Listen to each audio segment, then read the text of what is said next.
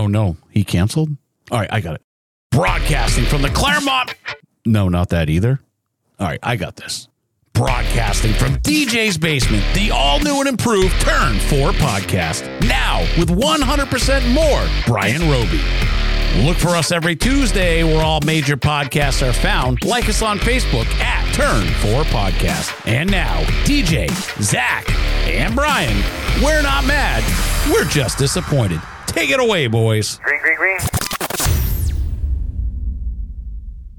All right, Turn 4 Nation, what's going on? We got another sweet episode this week. We have a very special guest. I'm a huge fan. Been a huge fan for years. We'll dive into that a little bit. We have a very established and distinguished modified driver on our hands. We have Mr. Jason Myers. How are you doing this evening, sir? I was waiting on the fans to die down from all that yelling and screaming. No, I'm good, man. I'm good. Happy to be here. Hope y'all doing good. Yes, sir. Yeah. So I guess I kind of just wanted to start it off this way. I think we have a good idea of who you are because we're based out of New Hampshire. There may be some of our listeners aren't too familiar. They probably know you and your brother, but they probably don't know the backstory behind how you got into racing and your family's kind of background. Could we just get a quick synopsis of, how it started, who you are, your dad, and all of that? Oh, yeah. I mean, it's pretty cut and dry for me, man. Like, my grandpa and my great uncle both started racing back in the late 40s, early 50s, back when NASCAR originated. They went from running moonshine and just racing in circles on dirt to actually establishing a series and making, that's how NASCAR originated. My grandpa and my great uncle both died in the 50s racing NASCAR. My grandpa died at Bowman Gray, which is where I race now. How ironic is that? Yep. And my great uncle died at Darlington, got in a bad wreck at Darlington. So when my dad was old enough, he went straight into racing. So when I was a kid, I was 2 years old when I went to my very first race. And I think, it's crazy. Since I started, I'm 40 something. When I started going to Bowman Gray as a kid, I think literally, this is no lie, I think I've missed 3 Saturday nights at Bowman Gray my entire life. Wow. And it's crazy when you think about that. I literally have grown up at that place since I was a little kid. I was born in 78. My dad raced Winston Cup back then in the 70s, and he started racing at Bowman Gray in 1980. So basically, I have been at Bowman Gray Stadium since 1980, personally. Yeah. But we've always raced. We've always raced modifieds.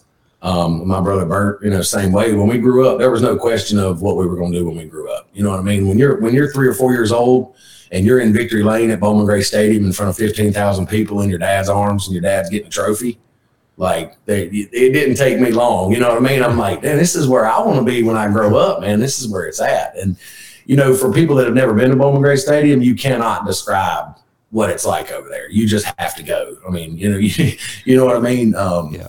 But yeah, I mean, that's pretty much it, man. I've been stuck in a modified ever since. I really want to go anywhere else. Once you sit down in one, you don't really want to drive taxi cabs anymore. Yes, Roby loves that. My term. Yeah. So I guess you kind of beat me to it a little bit. For those that don't know, Bowman Gray Stadium was the first NASCAR sanctioned racetrack, correct? Yes, that's where they put it together, and that's where they started. The France family, and whoever else, the Garrisons, the whoever else. That's where they put it all together and actually made. That's when it was sanctioned. Yeah, and I think it was 1948. And the rumor, or not the rumor, but the kind of the quote unquote stigma of Bowman Gray Stadium is if anybody, no, how does it go? Anybody who is anybody in the racing world has raced at Bowman Gray Stadium at some point in their career. Is that fair to say? I think so. I think that's the stomping ground of the sport. Yeah. And what people kind of don't seem to take into consideration sometimes is, it is the longest running NASCAR track, but they still put 15,000 fans in the stands every week. That place is just as full now as it was. But the cool part is when you look at the pictures from like the 50s and 60s of the old races and you see the grandstands packed, you know how racing used to be. Yeah. It's still like that at Bowman Gray Stadium, you know, because I run the Smart Tour also. I run some wheeling races, and, you know, you go to these other racetracks and they got a couple thousand people in the stands or less, you know, or maybe 4 or 5. You know, I see these racetracks up north, you know, the Thompsons and places like that. You know, there's 10,000 people in the stands. They got this huge deal, but we pull that every Saturday night, man. I mean, we pack that place out. And the difference, I'm going to go ahead and tell you the difference, all right? Okay. Is out of these 15,000 people, they're not all race fans. You know, there might be 3,000 race fans, but they're not there for the racing. They're there for the entertainment. Bowman Gray Stadium has figured out a way to turn racing. It's still entertainment. Flip on a race on Sunday afternoon. That's not entertainment. No, I agree. You know what I'm saying? Like, we all grew up racing short tracks, man. That Sunday afternoon stuff is you know, it's funny that, you know, they started doing the cone on the restarts. You know, you pick a lane on the NASCAR, on, you know, the Cup Series. Where do you think they got that from? Yeah. Right. But yeah, I mean, Bowman Gray, man, hats off to them. They're still the best in the business. You know what I mean? They're the Matt Hirschmans of the racetracks. That's fair enough. That's fair. And the setup of Bowman Gray is just so much different than any other. There's some that may be a little bit comparable, but I didn't know this until DJ actually went down 2 years, 3 years ago. 3 years ago, I think I went down, yeah. Apparently, the inside of Bowman Gray, that field, is a football field. Oh, yeah. They play foot. We have to cut our season short because Winston-Salem State, the college there in the city, they start playing football 2 weeks after our last race. So they have to come in and clean up and get it looking like a football field again and put the goalpost up. So, yeah, they literally play football while we're not racing. That is wild. And as a part and if nobody has ever seen 20 or 25 modifieds go around a football field, like that's the whole reason Bowman Gray basically, you know, you put 25 pit bulls on the football field and it's not going to be that much action. You put 25 pit bulls in your living room and you better take out the camera and start filming. You know what I'm saying? Like that's the difference. You take all of this and, you know what I mean? Imagine going to Riverhead and taking the modified class and 25 of them and bringing those guys down here and putting them on a racetrack that's even smaller and tighter than what they're normally racing on. Yeah. And you know how those guys do up there. You know, you're beating and banging constantly the whole time, and that's what makes good racing. But imagine going to Riverhead and them saying, hey, guys, listen, after qualifying tonight for this 100-lap race, we're going to redraw the entire field. How about that? Imagine qualifying third at Riverhead and starting 21st in a 100-lap race. And you know you got the best car there or one of the best cars there. You know, you get impatient and you end up making a race out of it. Right. And that's what I grow up doing, man. I mean, that's my lifestyle. That's the short track racing at its finest. Yeah. And sorry. That was me. Go ahead, sorry. And a couple other oddities, not oddities, but a couple other things they do down there at Bowman Gray is you're running the tour type mods, 600 horsepower motors and all that. The track is completely flat by the looks of it, from what I've seen. I haven't been there in person. And you're only running, what are they, like 12-inch tires or something? They're a little bit narrower than a tour-type tire. Yeah, they're a 10-inch tire. It's basically similar to a late model tire, but it's real soft. Instead of a F45, it's a F15. Okay. But it does. But other than that, yeah, it's exactly like it's a tour mod, you know, just with a different tire. Yeah, with a narrow tire. So, I mean, it seems like the racing, of course, everybody's like really on a hair edge. You have no banking to hold the car in the corners. You have less tire than we normally run on, and like you said, you're packing a bunch of cars on a really short track, so it leads to obviously a fair amount of drama. I think most people are familiar with the show Madhouse, or what was the show Madhouse.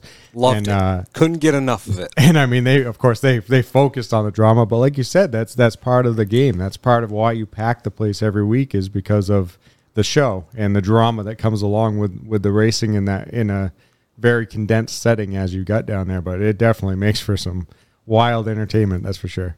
We've said for years, but Bert and myself both, it's kind of a running joke. They say, if you come to Bowman Gray Stadium, you might not see a race, but I promise you'll be entertained. You ain't wrong there. So I guess my question for you is I know you said you started going there in 1980. When's the first time you hopped behind the wheel? I was 15 years old, and I got in my dad's modified on Saturday morning practice. And back then, you had to be 16 to have a NASCAR license. So, I wasn't even supposed to be in the pits yet. And my dad let me go out and run a few laps in his car. And I came back in, I was a 15-year-old kid. I didn't know any better. And I said, are you supposed to be able to get it wide open down the straightaway? Because I can't get it about half wide open down the straightaway. And he said, yeah, that does take time. Because that place, really, by the time you get it wide open, it's time to lift. Sometimes you don't even get it wide open before it's time to lift. But that was pretty much the first time I ever sat down in a car. And then shortly after that, we were running the Smart Tour, and he let me drive one of his other cars at Ace.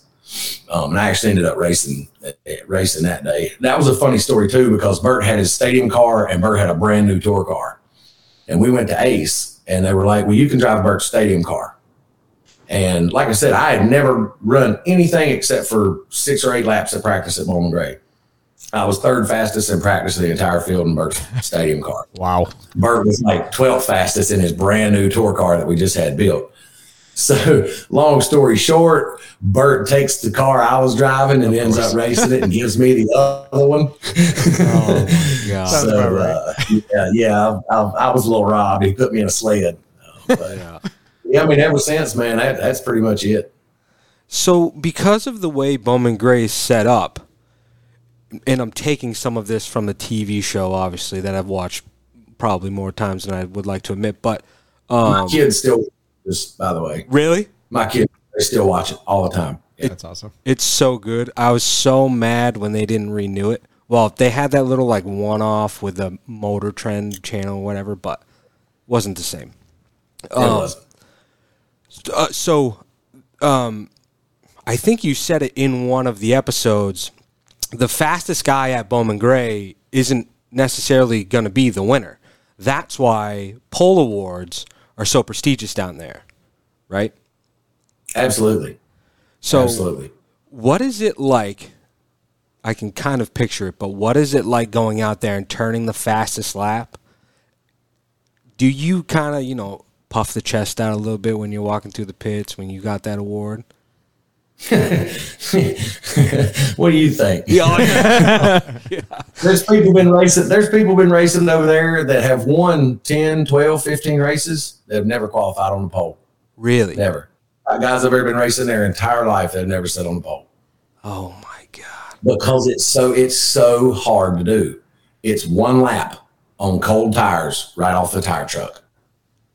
And you just got to hit it perfect and hope nobody else did anything to cheat their car up this week. Y'all don't understand what it's like when you go to the racetrack and you go to the driver's meeting and you walk in and they look around and go, all right, guys, we got a 100-lap race tonight using the cone. Don't run the stop sign on pit road. All right, y'all have a good night. That's our driver's meeting.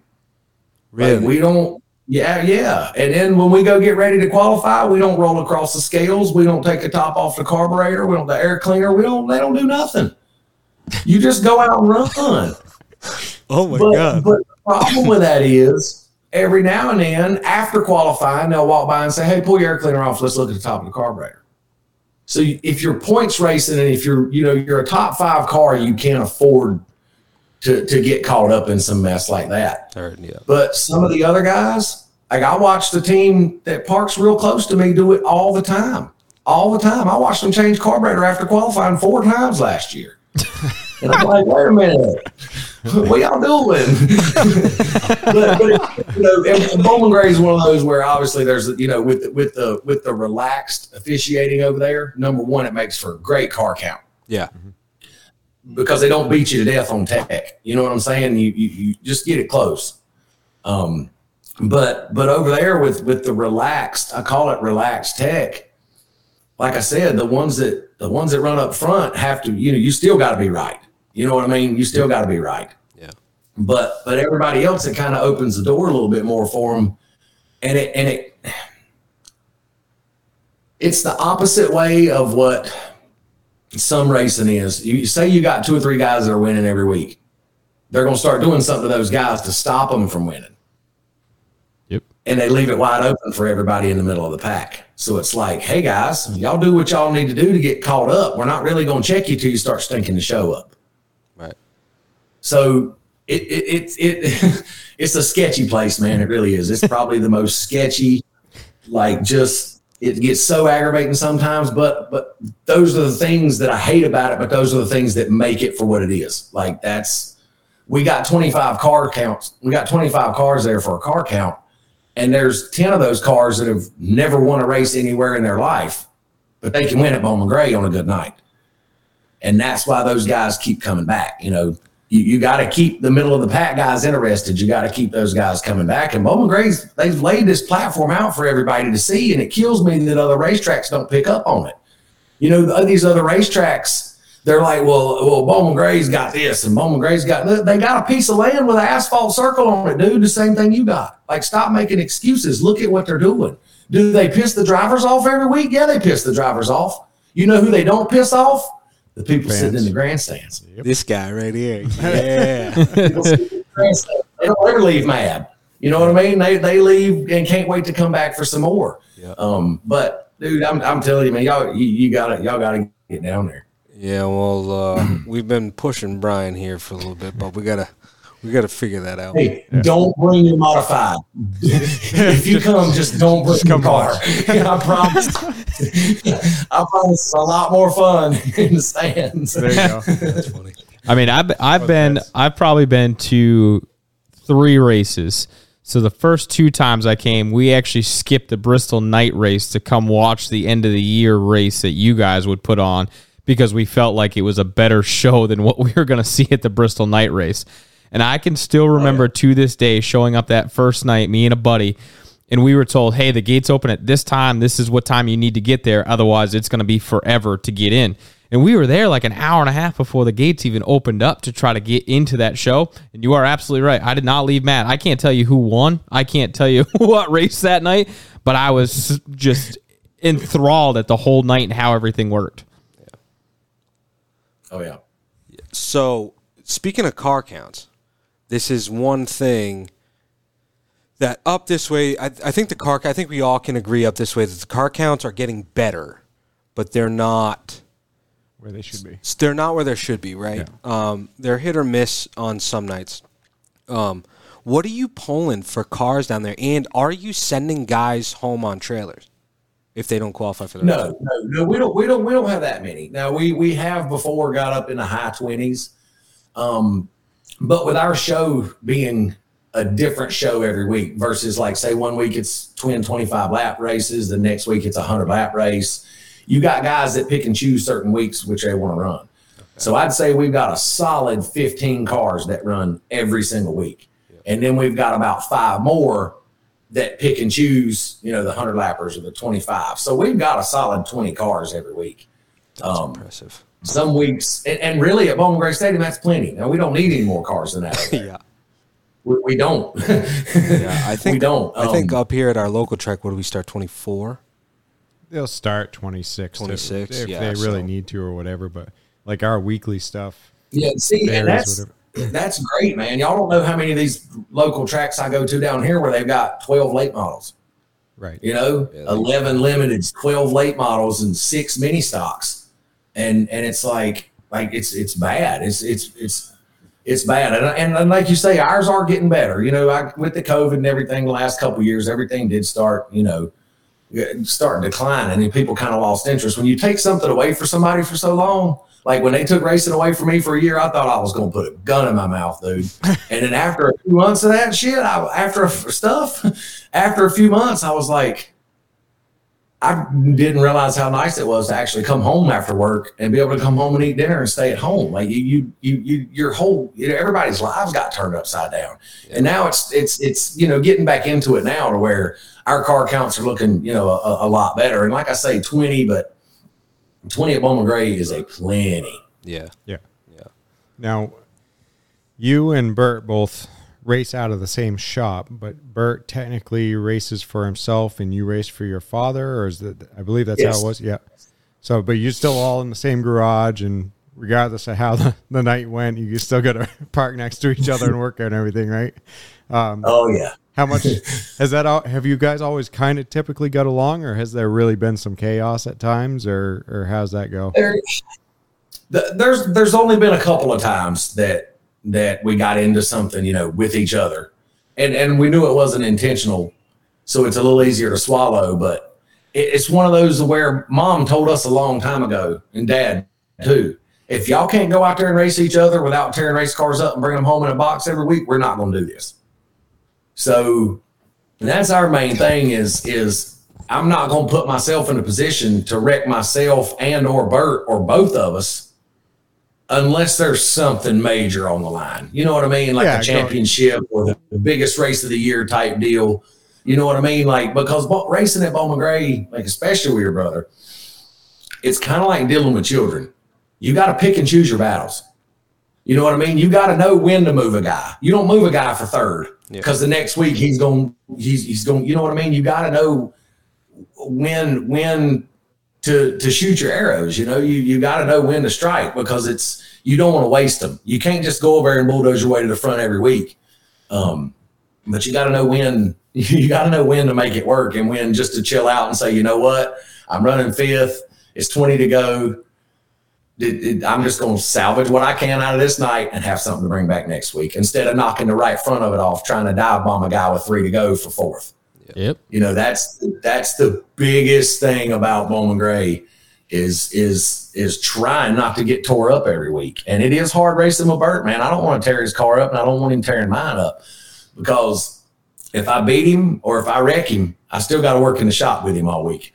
Right. So like you said, you don't want to have to go over there every day and work on your race car with somebody you're in beef with. So it's you gotta play. And fortunately, we've been, for all these years, we have had a pretty good run, and not been at each other's throats too many times. Yeah, that's good. That's great.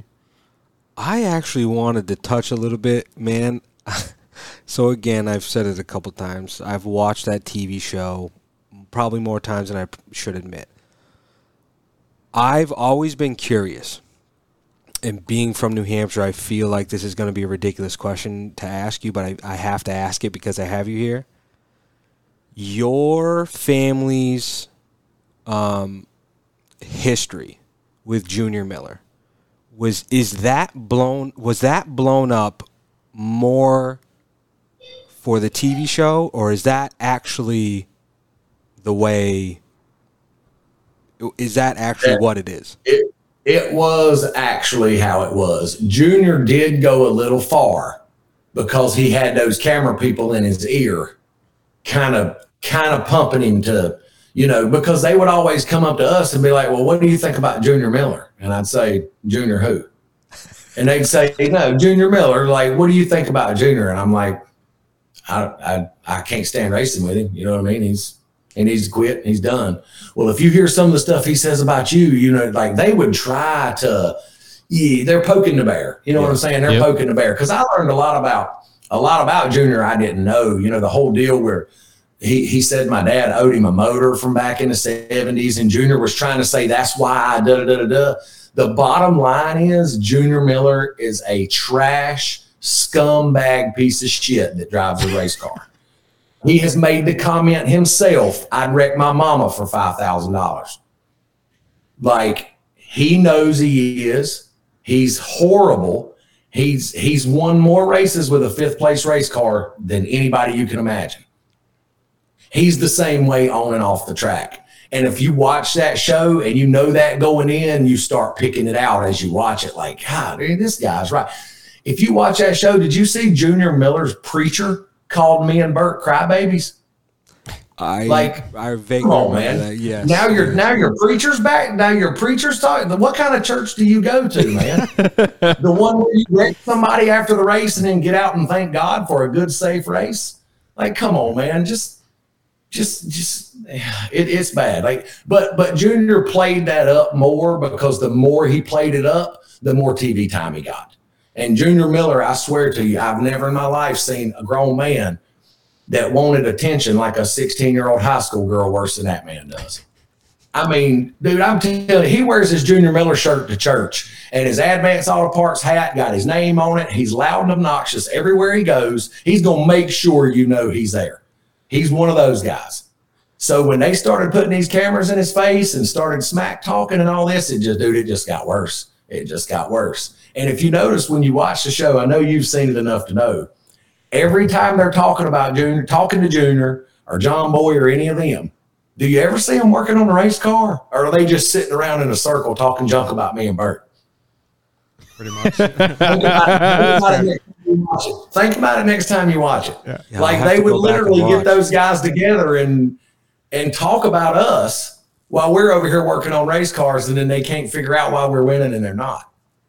So the show, everything you saw on that show was pretty much 100% like it really is. But some of it was escalated just a little bit. Okay. Tim Brown's not near the asshole that they made him out to be on that show, but Tim Brown is an asshole. Like, he is. You know, I love Tim to death. Tim will tell you, like, Tim is an asshole. But they did play it up more on that show than Tim actually is. You know what I mean? Everything was magnified, I guess you could say. Okay. All right. Yeah. I mean, that was going to be my other question is the rivalry.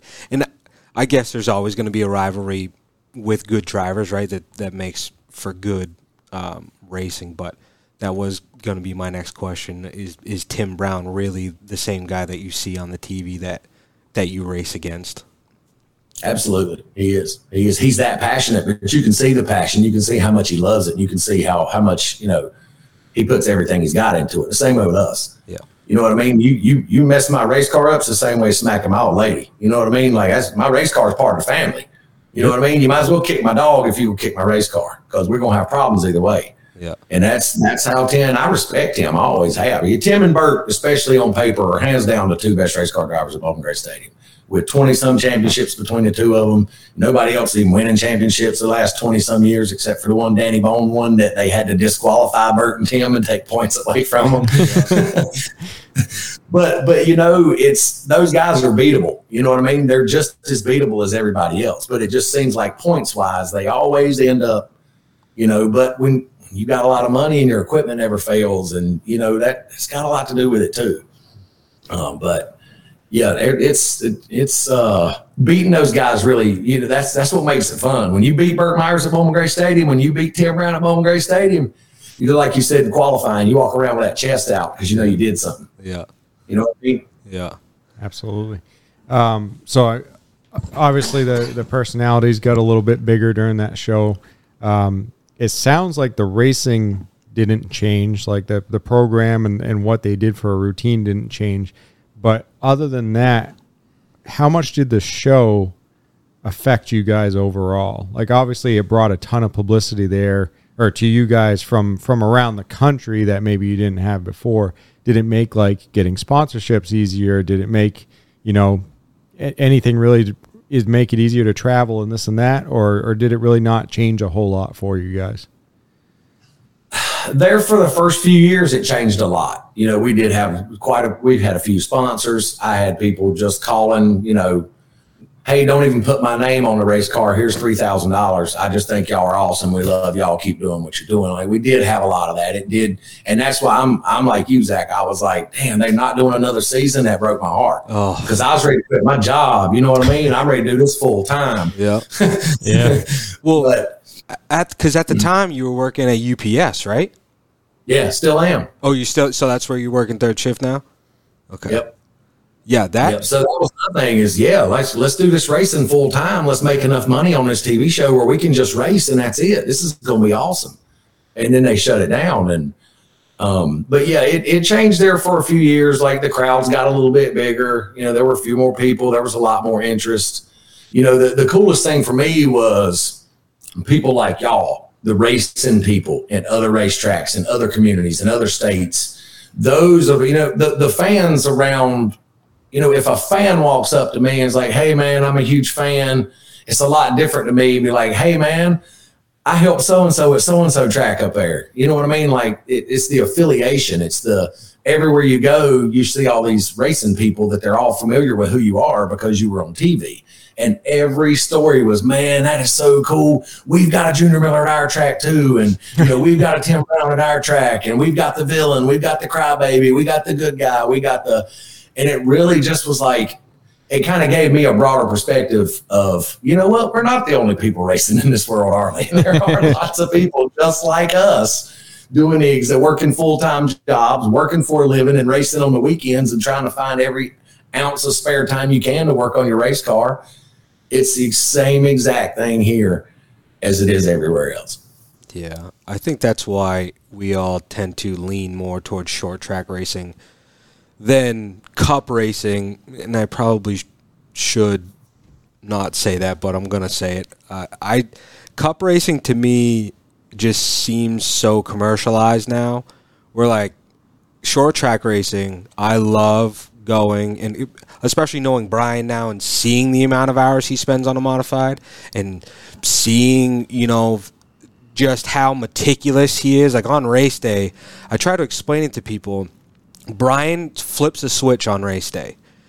When he's not racing, he'll talk to anybody about anything at any time.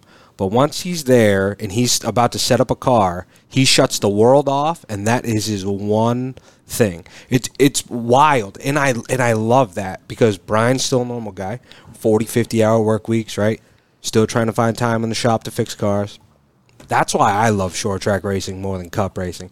There's just more passion, grittiness to it, Nobody, well, I say nobody, you got a few are, but nobody in short track races is racing for a living. Everybody's racing because they love it. Yeah. You know what I mean? Everybody's racing for the trophy, not because they're trying to get rich. Right. And it's the exact opposite of what we watch on Sunday afternoon. Yeah. You got a bunch of guys riding around just getting paid. Yeah. Like they're not trophy chasers. They're not hungry. Most of them have never had a race to even win and make them hungry enough to chase a trophy. You know what I'm saying? Like, Kyle Busch wins a lot of races because he wants it more than everybody else. Like, people don't understand that. People that haven't been on the racing side like we have of it just think, oh, yeah, well, I want a lot of money too, but it's not like that. It's that will to win. And that's one thing Junior Miller had more than a lot of people. And I bashed Junior Miller a lot, but Junior Miller wanted to win worse than anybody out there. But Junior was willing to do what it took to win, to where there has to be some limits. You know what I mean? You can't just have this attitude of, well, I did what I had to do to win. No, you didn't. That's not how this works. You know what I mean? Like, what? You held it down wide open and never pressed the brake pedal and wrecked the top three? That's what you did to have to win? That's not right. You know what I mean? That's like a linebacker breaking Tom Brady's arm on purpose and saying, hey, man, I was just doing what I had to do to win. Like, no, that's not how it works. True. Good analogy. Very true. So you said things changed a little bit when you guys had the show. Now that the last, year and a half or so, that Flow Racing has been down there, has that changed anything around the racetrack with having Flow there weekly? The only thing I can see with the whole Flow thing is the racetracks are getting rich and the drivers are still getting poor. That's what I see with the Flow Racing. Let's talk about it. But I love what they're doing because somebody needed to do this a long time ago. Agreed. But to pay these racetracks what they're paying them to film and the drivers not seeing any of it, now it's turned into a sport where the drivers are still getting their throats cut every week, but now the racetracks are actually making some money too, so we can keep going and keep racing. Well, eventually your drivers are going to be broke too. Yep. So I don't know what kind of money that Flow's paying these racetracks. I heard some of them, through some grapevines and stuff, but Bowman Gray Stadium halfway through the year walked around and gave everybody in every division in the top 15 in the points $250 in every division and said, hey guys, this is some Flow Racing money. Now, granted, that's not much, but you add that up over 15 cars per division for 4 divisions and add that up. Bowman Gray Stadium didn't have to do that. Yep. They didn't have to get any of that money back. Right. But they did give us a little bit back just so, because when I have a conversation like this, now I can't bash them. Yep. I can bash the Smart Tour, who's seen God knows how much money from Flow Racing. and we're still getting our cutthroat having to pay extra for practice time because somebody's sitting on all this money and we don't know where it's at. You can't just throw money at stuff and it fix it. You got to have people that know what they're doing with that money, because money will ruin a sport just as fast as not having money will ruin a sport. That's valid. Right. Very true. So can we talk a little bit about the Smart Tour? I know I love the Bowman Gray stories, obviously. I just wanted to touch on this. You're driving on the Smart Tour and on the Whelen Tour. When do you start on the Smart Tour? When does that become a thing? Like what year? What year? Is that what you said? Yeah. What year? Well, see, we always had from 1989 to early 2000s, we had our own Smart Tour that my dad drove. You know, we basically had a self-sanctioned racing series that is just like what we have now, but it was a little bit smaller. And then NASCAR came in and took over our series for a few years, you know, the Whelen Southern Tour. Yep. And then NASCAR backed out and left us hanging. So this is the deal we put together, 2 years ago? Yeah. But it's basically the same thing we've always done. It's basically just all the teams and drivers get together and say, hey, guys, here's what we got. Here's what we're going to do. We're going to try to get races at this race. We're going to do. Then we started having some sponsors come in and everything, you know, everything started rolling. And our car counts have been unbelievable. Our race procedures and our shows just need some work. You know, all the potential's there. It's just everything. It looks like the first day of school every time we show up at the racetrack. Like we just got to kind of get our stuff together. But right now down here, except for Bowman Gray Stadium, the Smart Tour is about the only thing going. Okay. For modifieds. I mean, Yeah. we don't have racetracks with modified divisions as a local series. Bowman Gray is the only one. So if you got a modified down here, you're either running Bowman Gray or you're running Smart Tour. Okay. So do you, I guess this is kind of a selfish question, but this coming year, what is the furthest north you have planned to race? Do you know yet? I think Dominion Raceway in Virginia is probably the furthest north. Okay. Yeah. All right. And I mean, that's on up there to it's still, 5.5 hours from us. It's still it's close to Washington. So it's a pretty good ride for us. Yeah. But I mean, as much as I love racing, I love traveling to go race, but I don't miss that 14-hour ride home from Thompson on Sunday night. Yeah. That was tough, dude. My dad wanted to leave right after the race and come home, and we left Thompson at 6:00 on Sunday evening and got home at 9:00 the next morning. Oh. Drove all night. Yeah. No. I said, can I not go back to Thompson for a little while now? Am I good for a little bit? Yeah. That's rough. So where? Yeah, Sorry. go ahead. No, go ahead. I was just gonna ask, where's the furthest racetrack you've raced at? Like either north or west or? I'd say Thompson was probably the furthest. Okay. And then I ran a couple years they did the 3/8 small track on the backstretch at Daytona. I ran those. Yep. And I ran those Smyrna. So that's about as far south. And then been in Nashville, I guess would be as far west as I've been. We raced Nashville one year, several years ago, at Fairground Speedway. Okay. But yeah, Thompson's probably about as far north as I've been racing. Okay. That's far enough, ain't it? Yeah, that's pretty far. From where you are, that is. Thompson to me is far, and I think Thompson's 3 hours from us. 3 hours from us, and that's enough. 6 hours in the car is enough for me.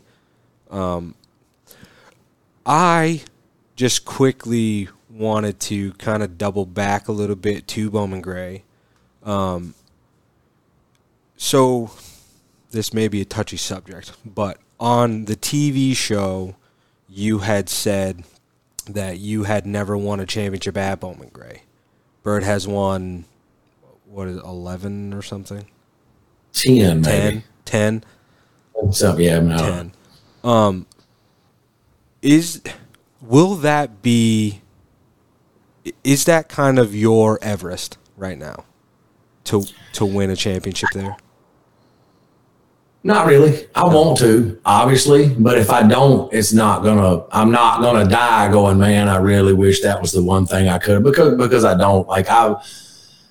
I feel like I've done enough over there to leave my name in the record book that I don't need to win a championship. I'd love to win one. I've came so many times, man. Y'all got no idea how close I've been to winning championships over there. Yeah. I was third in the points like 4 years in a row, different people beating me every year, or maybe 2 or 3, whatever it was, but just so close so many times. And 2015 over there was probably the best year I've ever had.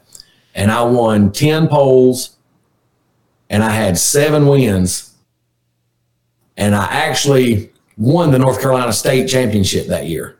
But the one bad night I had at Bowman Gray was on double points night.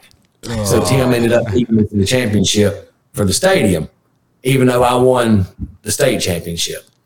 Yeah. So even that, you know what I mean? I was dominant all year, dude. I mean, 2/10 better in practice than everybody every week. I've never had a season like that in my life. Out of 15 races, I qualified on the pole 10 times. Had the fastest lap of the year. I won every single award you could win over there that year except the championship. Most poles, most wins, hard charger award, fastest lap of the year, everything except the championship. Because like I said, it was double points one night when I had a bad night. And that's what cost me the championship.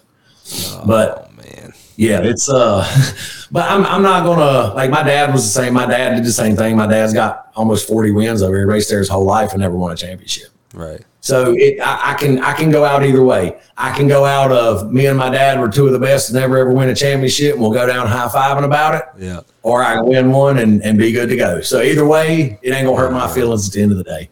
Because it was this last year, I think you're now the 10th. You're on the list, right? You're the 10th most winningest driver at Bowman Gray. Yeah, I'm in the top 10 now. Top 10 yeah. now. With what's the win count now? 40. Oh my gosh, 34? 35. No, it's either 35 or 36. My dad's got 38. Okay. And I've got 35 or 6, so I'm right there behind him.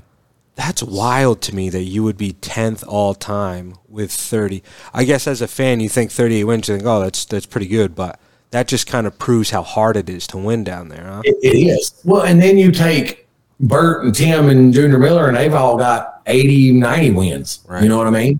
But nowadays, it's a lot harder to win than it was, years ago. Obviously, racing has evolved so much. But, winning over there, dude, it's so hard to do because Tim Brown just won the championship this year and didn't win a race all year. Really? Not one race. 0 wins. 0 wins. Holy shit. Yeah. But when you go to a racetrack that mixes the show up every week, you're running twin 25-lap races. So you qualify and run the first race. Then you redraw 8, 10, 12, 14, or 16 to invert. Then you got to average your 2 finishes, and that's how you get first place points for the night. Then the next week you come over and you got 100-lap random draw the entire field after qualifying. So you can imagine how that goes. It's if that place ran a 100-lap race, start straight up how you qualify every week, it wouldn't be that hard to win races. Yeah. Yeah. But the way it is now, you've got to you just got to be able to get yourself in that position. It's not one of these racetracks where you can put yourself in that position because it's not all up to you. You have to get in that position. You have to fall into it. Yeah. You know what I mean? Like, just say you qualify on the pole and you're 3/10 faster than the second place guy and they put you starting 15th. There's no way you're going to win. Yeah. You'd be lucky to get back to the top 5. And that's why it's so hard, especially for me. That's my personal, what's hurt me so much is winning championships is, the races where we're good.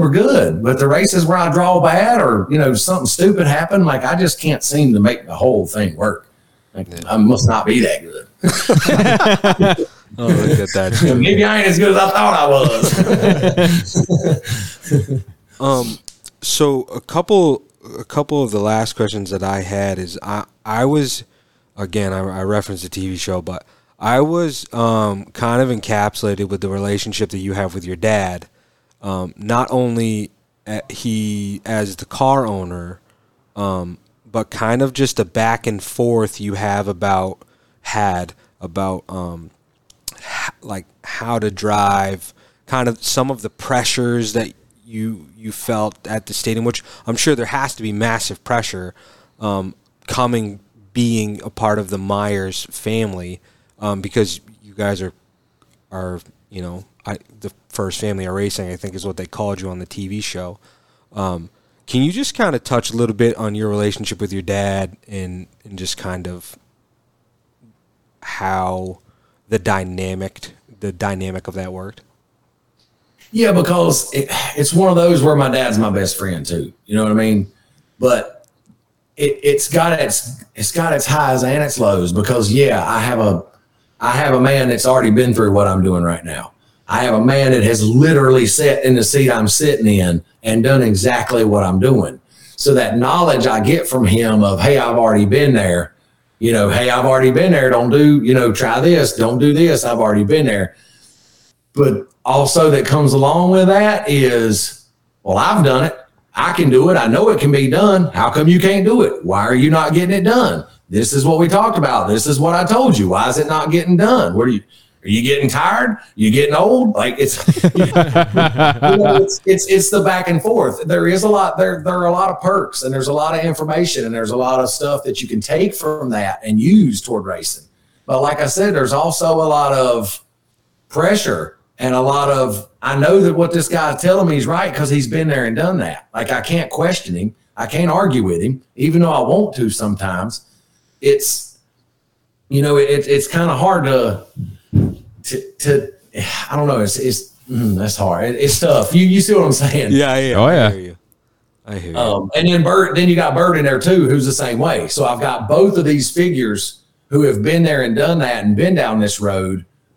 And I get tired of hearing the I told you so's and I told you that wasn't going to work, or you shouldn't have done that. You should have done this, and you should have done, make you. It's a roller coaster, you know what I mean? Because one week you might feel up here because what you did worked, and then the next week you feel right back down here because he told you not to do it and you did it anyway and it didn't work, and now you wasted a week because you should have been listening. Yeah. So it's been a tough road, man. I ain't gonna lie, it's been a tough road. I mean, I wouldn't change it. I wouldn't do anything different. I am blessed, but it's been tough, man. Yeah. You guys, I got a couple more. I don't let them rip. Let them rip. Hogging up the conversation. Sorry, I've been practicing this interview for years, actually, in my head. So obviously we talked about the pressures of winning. Do you do anything outside of racing? Like, how do you unwind, basically? Do you fish? Do you hunt? Do you do anything that would be... Not anymore. No, not anymore. Yeah, I used to have a little, play golf a little bit, or... But now it's... By the time my week's up and the race is over, when it comes to, hey, what do you want to do for fun, or what do you want to do to relax?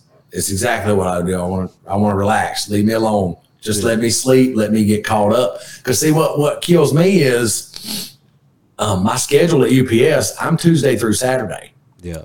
I'm off on Monday, but I race on Saturday. So I've got to get up at 2:30 in the morning on Saturday, go work a 6-hour shift, then drive all the way to the racetrack, race all night, then get home. So my Saturdays end up being a 24, 26, 20, whatever hour day, 24 anyway, Right. And so when I finally it's just like, when I finally get done, I'm ready for a break. After the last smart race this year, which was, what was that, a month ago maybe?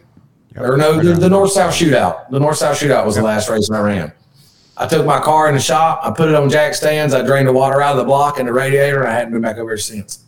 Really? Like I got burned out. You know what I mean? I was burnt out. I don't want to work on race cars right now. I want a break. I want to go home with my kids. I want to sit down and eat dinner. I want to get back to some of that I learned when the whole COVID thing was going on, the actual, real life, and not just racing crammed down your throat all the time. And, then I wake up today and I start thinking, how far behind am I going to be this year? Because I hadn't been over yet, so now it's, Bert, I hear from Bert's got a new car, another new car, and he's starting to do this and starting to do that. And I'm like, the guy that I know I'm going to be racing with already started on next year, and I hadn't even closed the door on last year yet. Yeah. But you got to do what you got to do, man. You burn yourself out and you're not doing anybody any good. Yeah. Yep. What about the family aspect too? Because one thing that in the 3 years, we're going on 3 years of this podcast, one common theme everyone seems to have is if you have a family, they recognize kind of a little bit of the sacrifice that they go through so they can race. I assume that your whole family is super supportive of you racing. Absolutely. They're a huge part of it. My kids love it. I've got my youngest kid's a little boy. He's 7. Okay. He told me earlier this year he had baseball practice on Saturday morning, and we were racing Saturday night. And in his mind, he didn't know we could do both because that's Saturday morning. You know, we can get that done and still go to the race. But in his mind, he's trying to choose. And he says, Dad, we can't go to my baseball game today. And I was like, what are you talking about? Why not? He said, because racing's more important. We got to go to the race. We got to just skip my baseball game.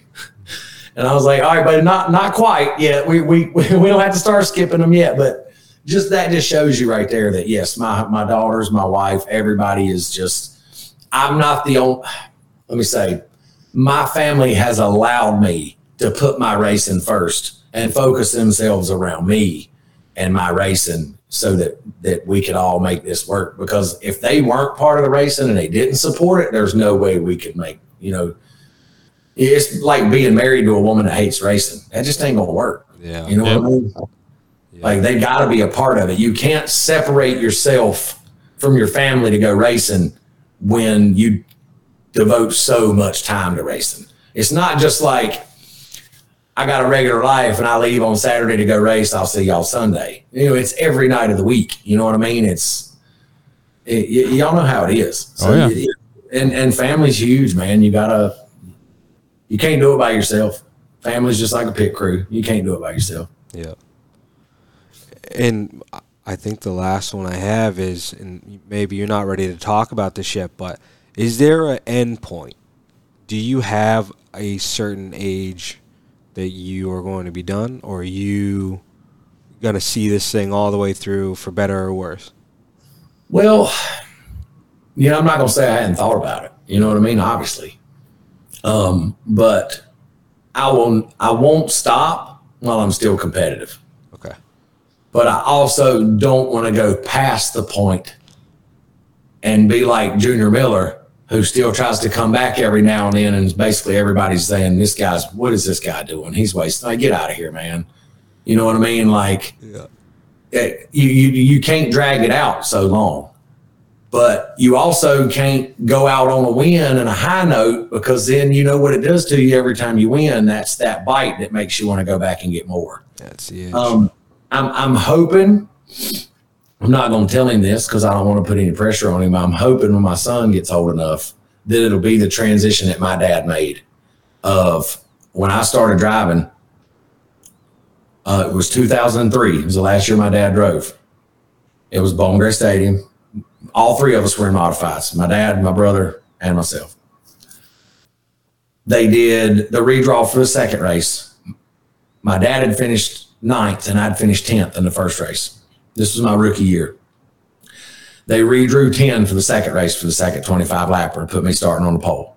My dad was starting outside pole. He didn't let me win, but he didn't want to beat me. He wanted me to win. Yeah. Yep. And that was the reality check for him of, if I'm not out here to win for myself, if I'm out here wanting someone else to win, I need to step out and do what I can to help them win instead of being out here racing against them. And my dad said, hey, my dad was plenty still capable of driving race cars. You know what I mean? Was nowhere close to actually retiring. But when he got to that point, he was like, let me step back and you come in. And let's go racing together. Yeah. And he never sat back down and won. And that's, I'm hoping that's going to happen with me. I hope my son keeps the interest he has in it to where when he starts racing one day, that will be my scapegoat from racing is I'm still going to be a part of it. I'm still going to be doing it. I'm just not going to be driving. So let me step back and let me get my son in here and let me see what I can do to help him and make a difference. Okay. Actually, I lied. I have one more, and it's a super selfish question. Where can I buy a Dirty South t-shirt? Jason Myers Racing on Facebook, and I can On ship Facebook. you one. Yeah, I can hit my Facebook racing page. I used to have the whole website, the store, Yeah. Yep. and all of that got so expensive, and we weren't selling shirts like we were doing, right after the TV show. So now I've just got it set up on my Facebook page, Okay. where you can send me a message to my Facebook page. And I just took one to the post office yesterday. My wife does all that and sends me to the post office because we still got people ordering this time of year. One or two a week anyway. So if I buy one, can you sign it? Because we're gonna hang. We just moved it. This is our first episode in our new studio. So Nice. So we're trying to build it out, and we're trying to find some stuff to put on the wall. So could you sign it if I bought it? Yes, sir. Sick. Yes, sir. Nice. Perfect. All right.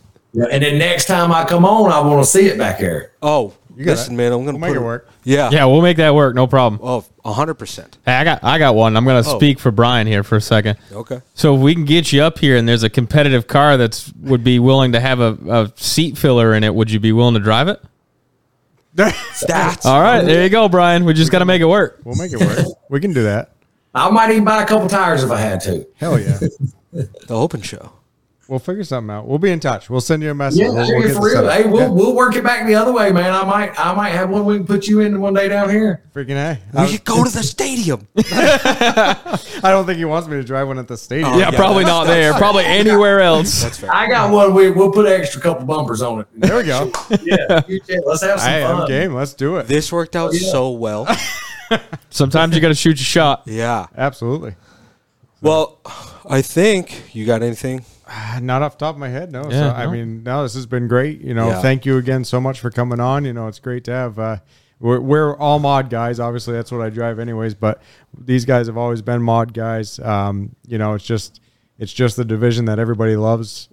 So, it's great to have a modified driver on. Somebody, from out of our area is great, and then somebody that's as well known as you. So we appreciate you taking the time coming on. Obviously, we'll be sharing this on all our socials. We'll be posting the shirt when we get it, the signed shirt and all that. And then if you want to share it as well, that'd be great. And we'll absolutely be in touch about some possibilities for next year.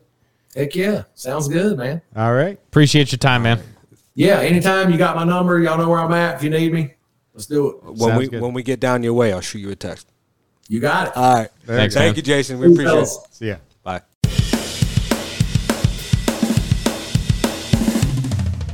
Apex Racing, located at 972 West Swansea Road in Swansea, New Hampshire, is now open and ready to assist you. Keep them in mind when the time comes for all your parts and accessory needs for your upcoming race season. Need help setting up and maintaining your car? Their in-house staff will be there to help you out with those needs as well. Last but not least, they will have the NHSTRA modified rides available for rent on a weekly basis. Apex Racing will see you in Victory Lane.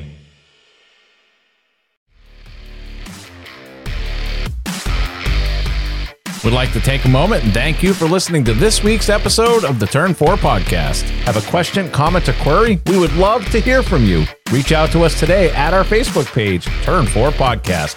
And until next week, we'll see you at the racetrack.